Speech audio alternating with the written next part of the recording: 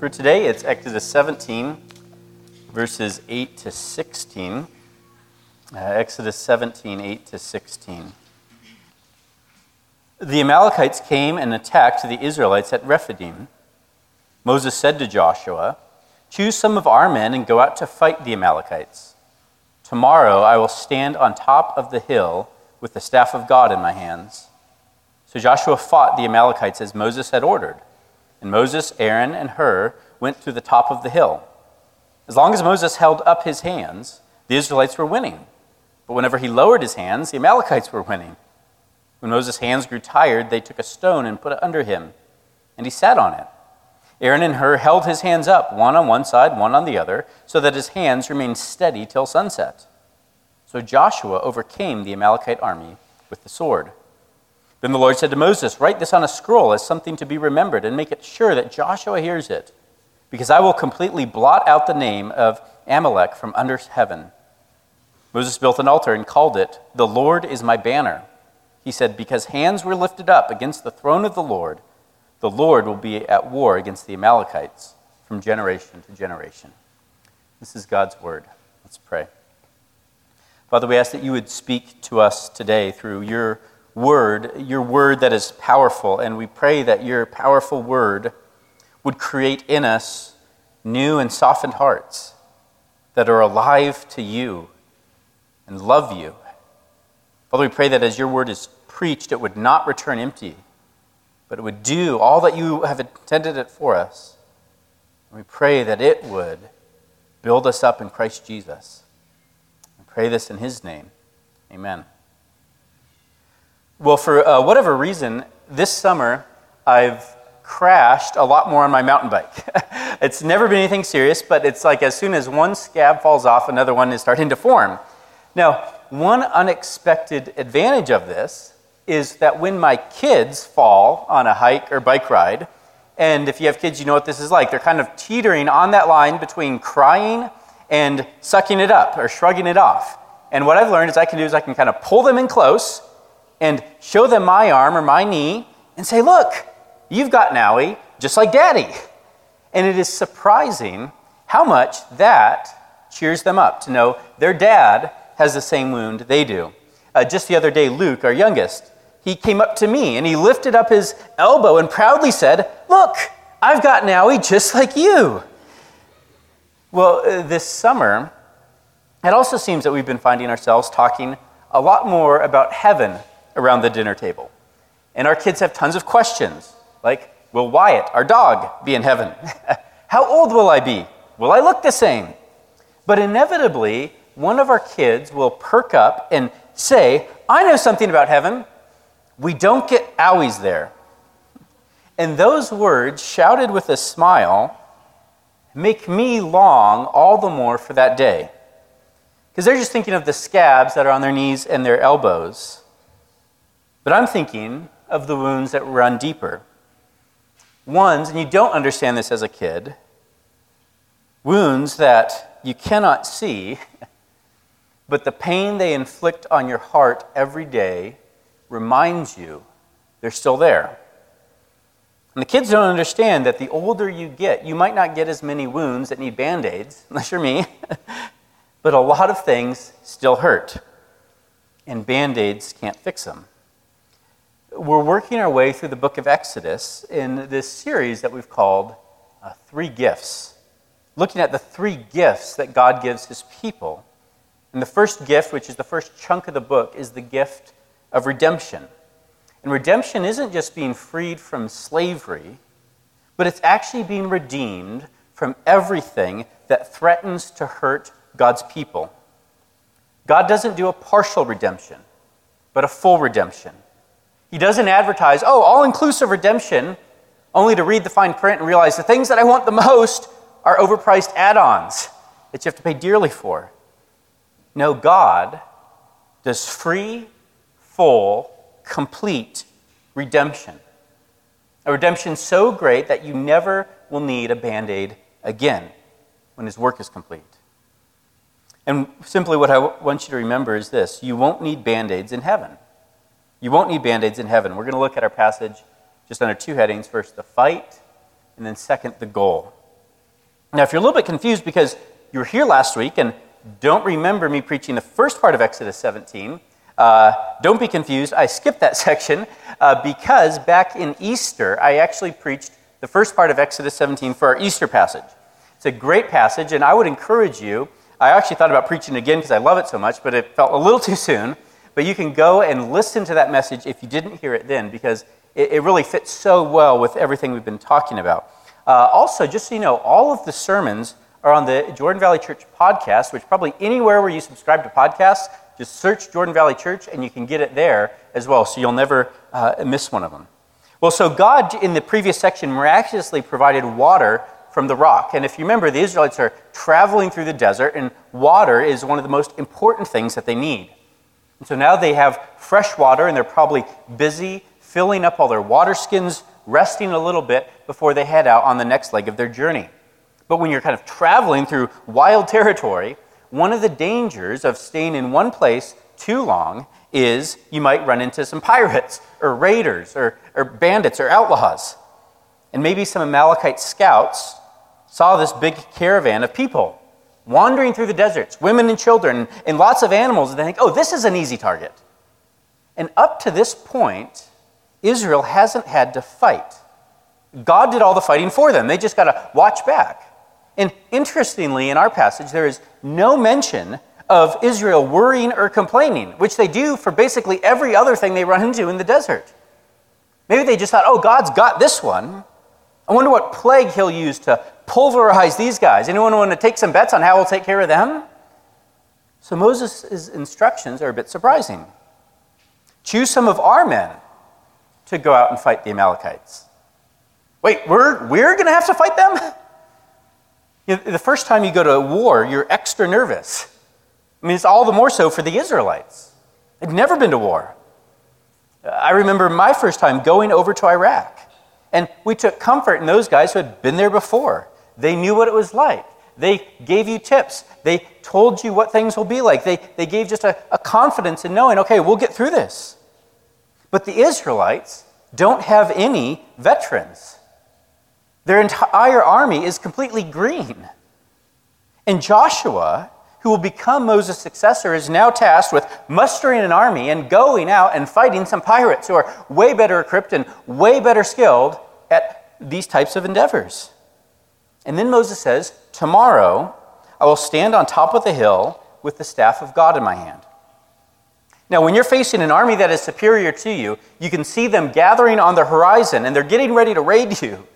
The last thing you want to hear is, I'll take care of it tomorrow. Hey, you call 911. Hey, someone's breaking into my house. Thank you for letting us know. We'll send someone out tomorrow. No, but that word should clue us in to what the story is really about.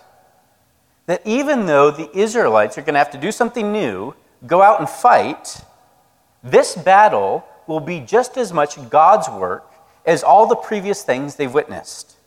That use of the word tomorrow is something that actually we've seen repeated over and over in Exodus. In Exodus chapter 8, when Moses is announcing the plague of flies, he says in verse 23, this sign will occur tomorrow. In the plague upon the livestock, God says in 9 verse 5, tomorrow the Lord will do this in the land.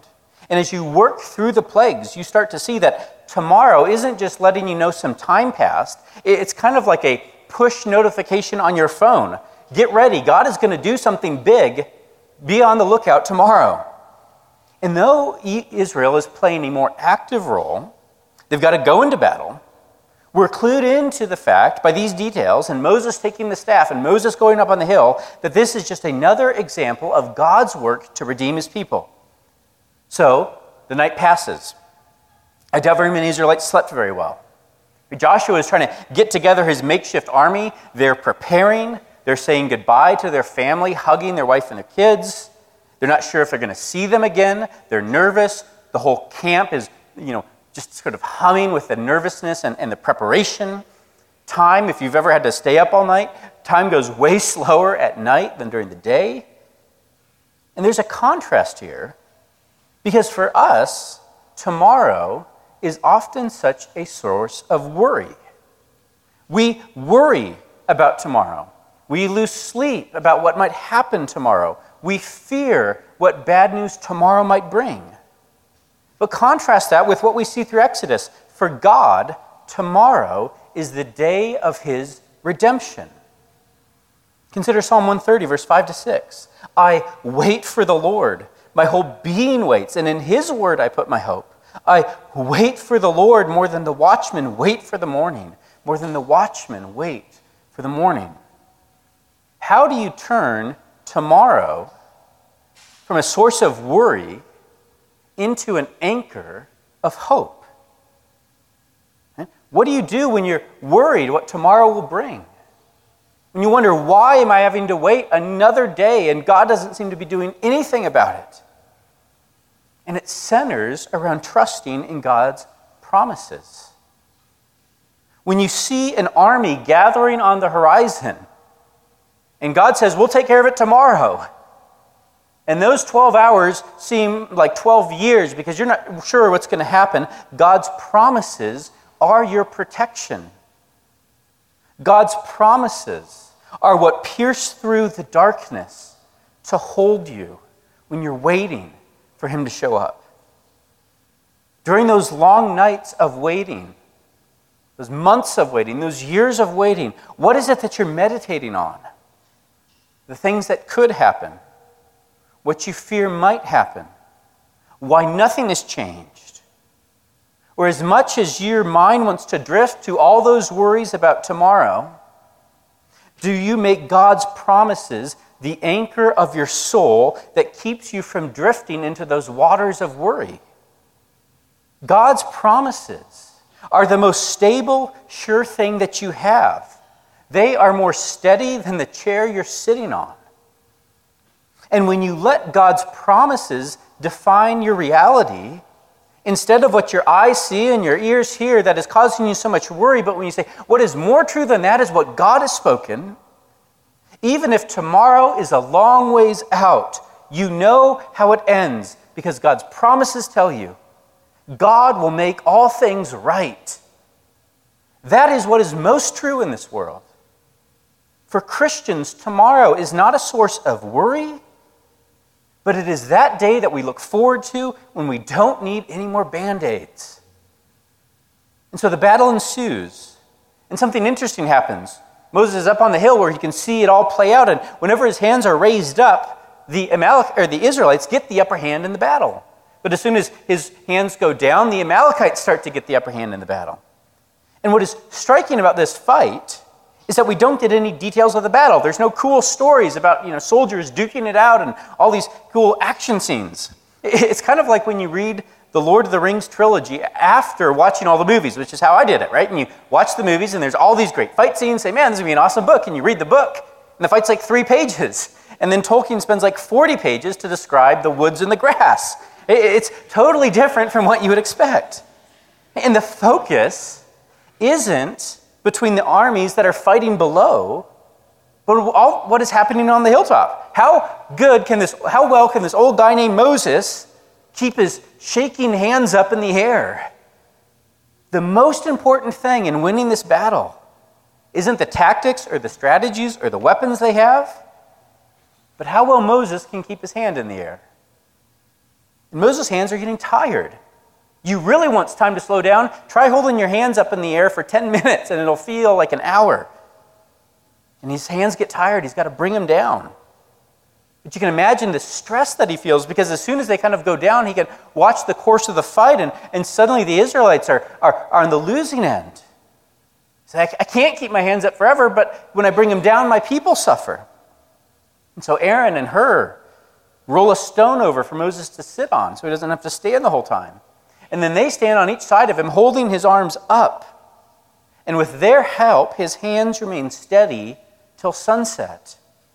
And as the last rays of sun go over the horizon, the Amalekites retreat.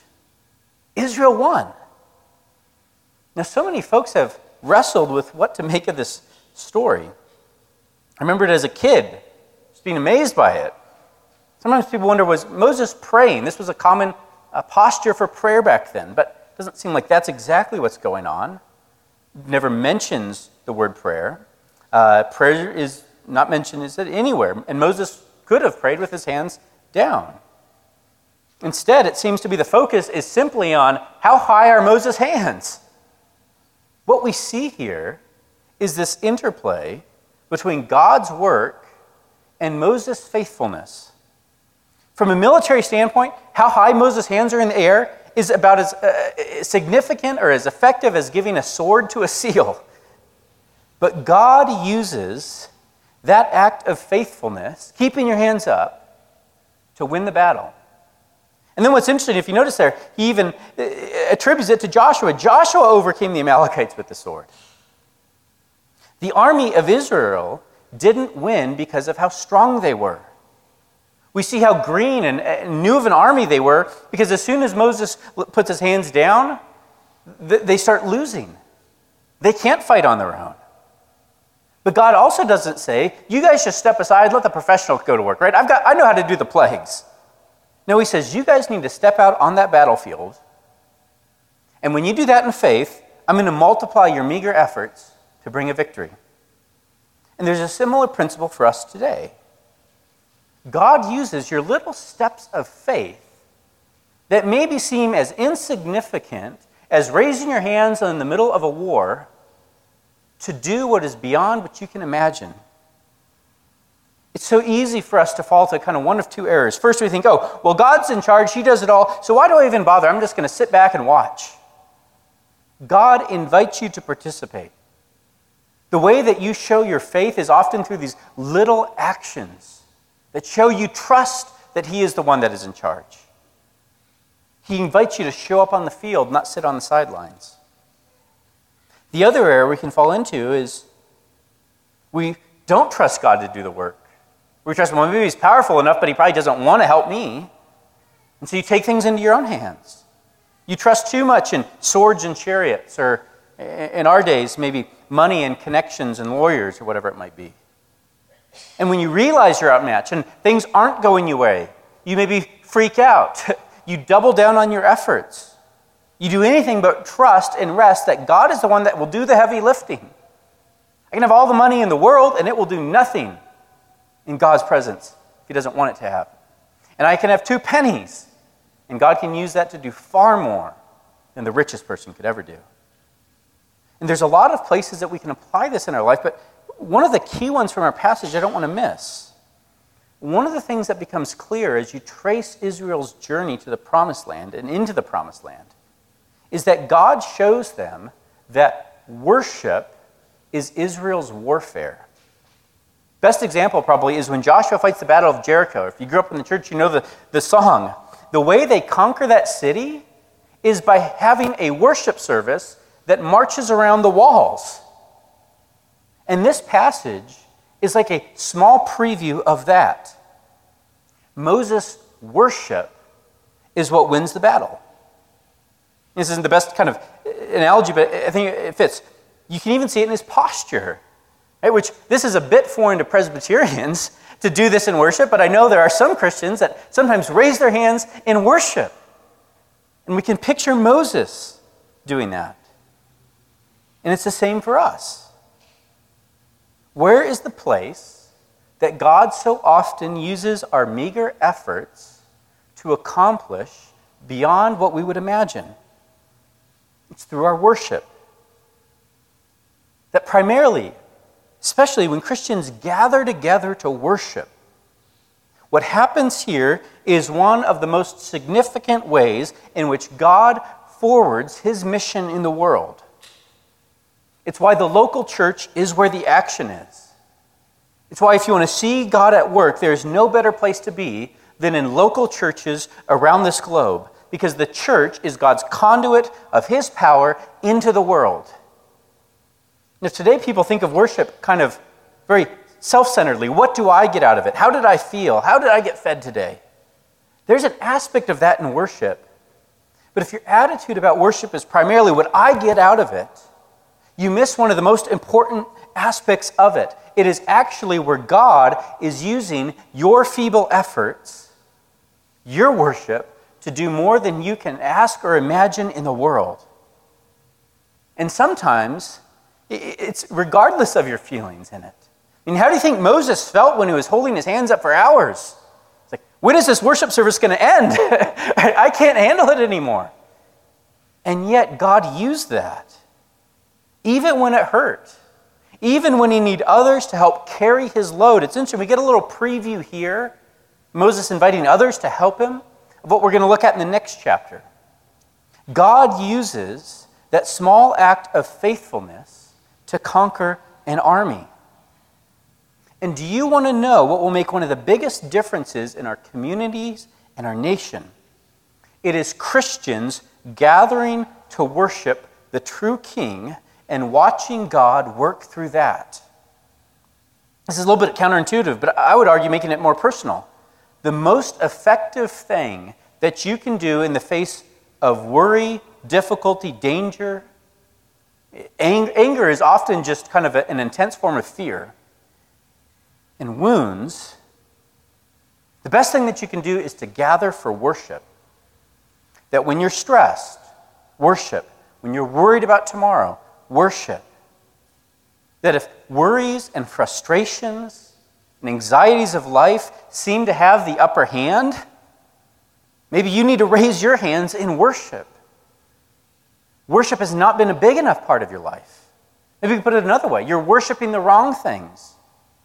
Your stress, your worry is playing such a big part in your life because you're spending all kinds of time worshiping those things that are on the horizon. Even if it's what you fear, you're worshiping them by how much time you're thinking about them, how much you're directing your life around them. What is threatening the things that you want so much, and you're worried more about that than God. I was reading the Puritan John Flavel earlier this week. He wrote, "The strength of our love of the things of the world is directly proportional to the strength of our fear." The more we are in love with the things of this world, the more we're going to fear. The way to decrease your fear is to spend more time worshiping the God who calls us to be still and know that He's God, not us, not the things we're afraid of, not the rulers of this world. Worship is where you're reminded that God is the one who is fighting the battles. He is the one that makes wars cease. This leads us into our second point. God gives one more instruction at the end of it. Write this down. I will completely blot out the name of Amalek from under heaven. Now, these sections can make us feel a little bit uncomfortable because it plays into some of the reasons why people struggle with the Old Testament. God is so violent. But why does God make this promise? To essentially wipe out an entire people? Because He's leading His people into a world where verse 8 will never happen again. The Amalekites came and attacked the Israelites. Psalm 46 is such a great passage. I've taken many of you to it in times of worry, where it says of God, He makes wars to cease to the ends of the earth. He breaks the bow and shatters the spear. He burns the shields with fire. The reason why God is engaged in warfare is to destroy the weapons of war and make war cease throughout the world. He breaks the bow, He shatters the spear so that there will be no more fighting, no more threats, no more abuse, no more oppressors, no more murder. God is taking His world, His people, into a world where we don't need any more Band-Aids. There is such a thing as evil in this world. You don't have to live very long to know it. You live in much of the rest of the world and you experience it on a daily basis, the violence that blankets our globe. And it becomes very clear that evil is not going to leave our world without it putting up a fight and trying to do as much damage as it can. And that is what God is engaged in, quarantining evil. And this passage can make us feel uncomfortable about how He's going to do this, but actually what He's doing is giving us a solution to what everybody in our world wants, a world without hurt. And whether you're liberal or conservative or wherever you are, everybody is trying to figure out, how do we do that? We see it today. Right? Even as systems of justice fail in our world, people come up with their own systems of justice, whether it's taking the gun and taking, the law into your own hands, whether it's canceling people, blotting out their names from the history books or Facebook feeds or whatever, or looking at that opposing political party and saying, they're the ones that are ruining our country, we just need to blot their names out from the ballots. Everybody, one way or another, is involved in trying to blot certain people out because they think that will make this place better. But history shows us over and over again that never works. Right? You can get rid of all the people that you think are the problem, and before long, those same problems will start sprouting up again, and there will be a new group that you have to hate. Because as Solzhenitsyn said, the line separating good and evil passes not through states, nor between classes, nor between political parties either, but right through every human heart and through all human hearts. With everything going on in our country these days, who is standing up and saying, the problem is us? Because that's what Christianity says. The problem is us. It is me. It is the sin in my own heart that in the end I am no different than you.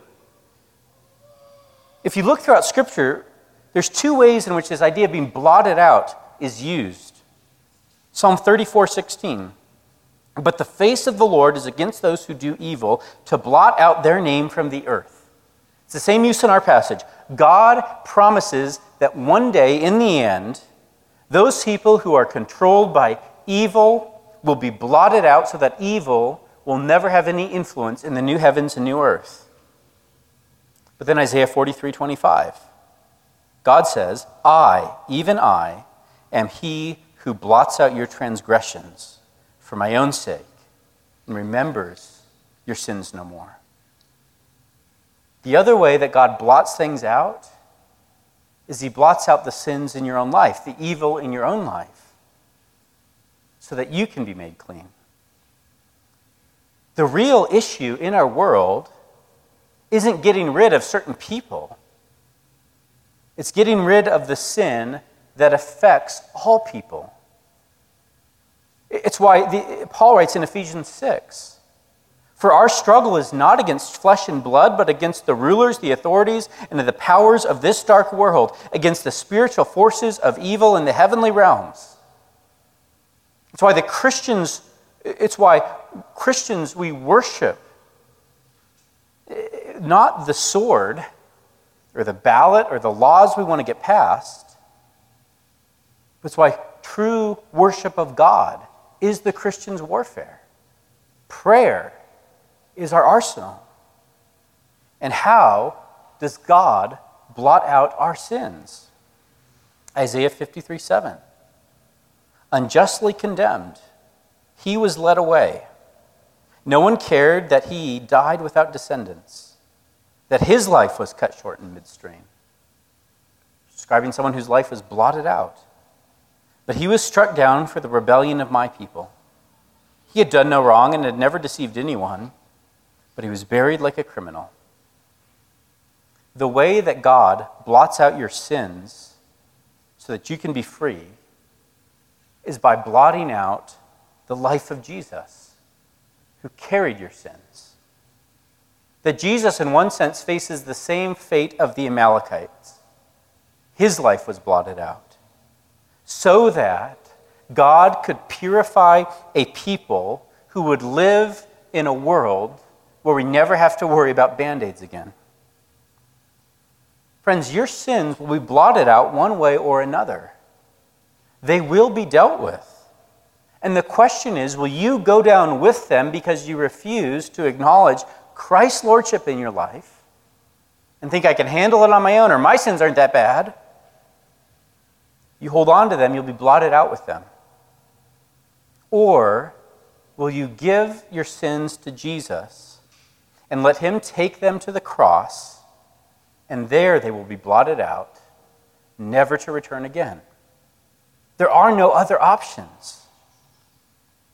So then finally, Moses builds an altar to remember what happened, God's promise to wipe out the Amalekites. Now, it's interesting because if you read through Israel's history, you realize that Israel doesn't need a monument to remember the Amalekites because the Amalekites won't let them forget them. They keep terrorizing them. They keep raiding them and attacking them. Israel's not going to forget the Amalekites. They're one of their chief enemies. So you wonder, why did God have them build up this altar here? Well, maybe, on one hand, it wasn't so much so that they would look back to when the Amalekites aren't there, but that they would look forward to that day when that will be all that's left of the Amalekites, that memorial. Because God's promises are what is ultimately true. And that altar might get worn down and dusty, but it will remind them, one day you'll need this altar to remember the Amalekites, because that is all that's left of those who do evil. Brothers and sisters, what wounds are you carrying? What hurts aren't healing in your heart? When my kids are on that precipice between crying and sucking it up, I wrap them in my arms and pull them close and say, look, just like Daddy. And friends, Jesus holds his wounded hands to your wounds. He puts his wounds on full display, his broken body, his shed blood, to show you in your suffering and in your pain, and when you feel broken, that is where he is. That is where he meets you. But his wounds are no longer memories of his pain on the cross, but testaments to God's faithfulness through the deepest suffering. His wounds have been transformed into marks of praise. And that's your hope. One day, your wounds won't need Band-Aids. They're not going to fully disappear. You'll always see the marks, the scars. But one day, they'll be transformed into beautiful evidences of God's faithfulness, even through the darkest hours. Let's pray. Father, we ask that you would help us to hold so tightly to your promises, to know that the deepest wounds that are inflicted upon us, the deepest heartbreaks, the things that hurt so much they might even take our life, are not as true as your promises to make us new, to bind up our wounds, to heal our hearts, and that one day the things that so deeply hurt us will become memorials to your faithfulness that far outlasted the hurt, that you transformed our mourning into dancing. Father, help us to believe that. In Christ's name we pray. Amen.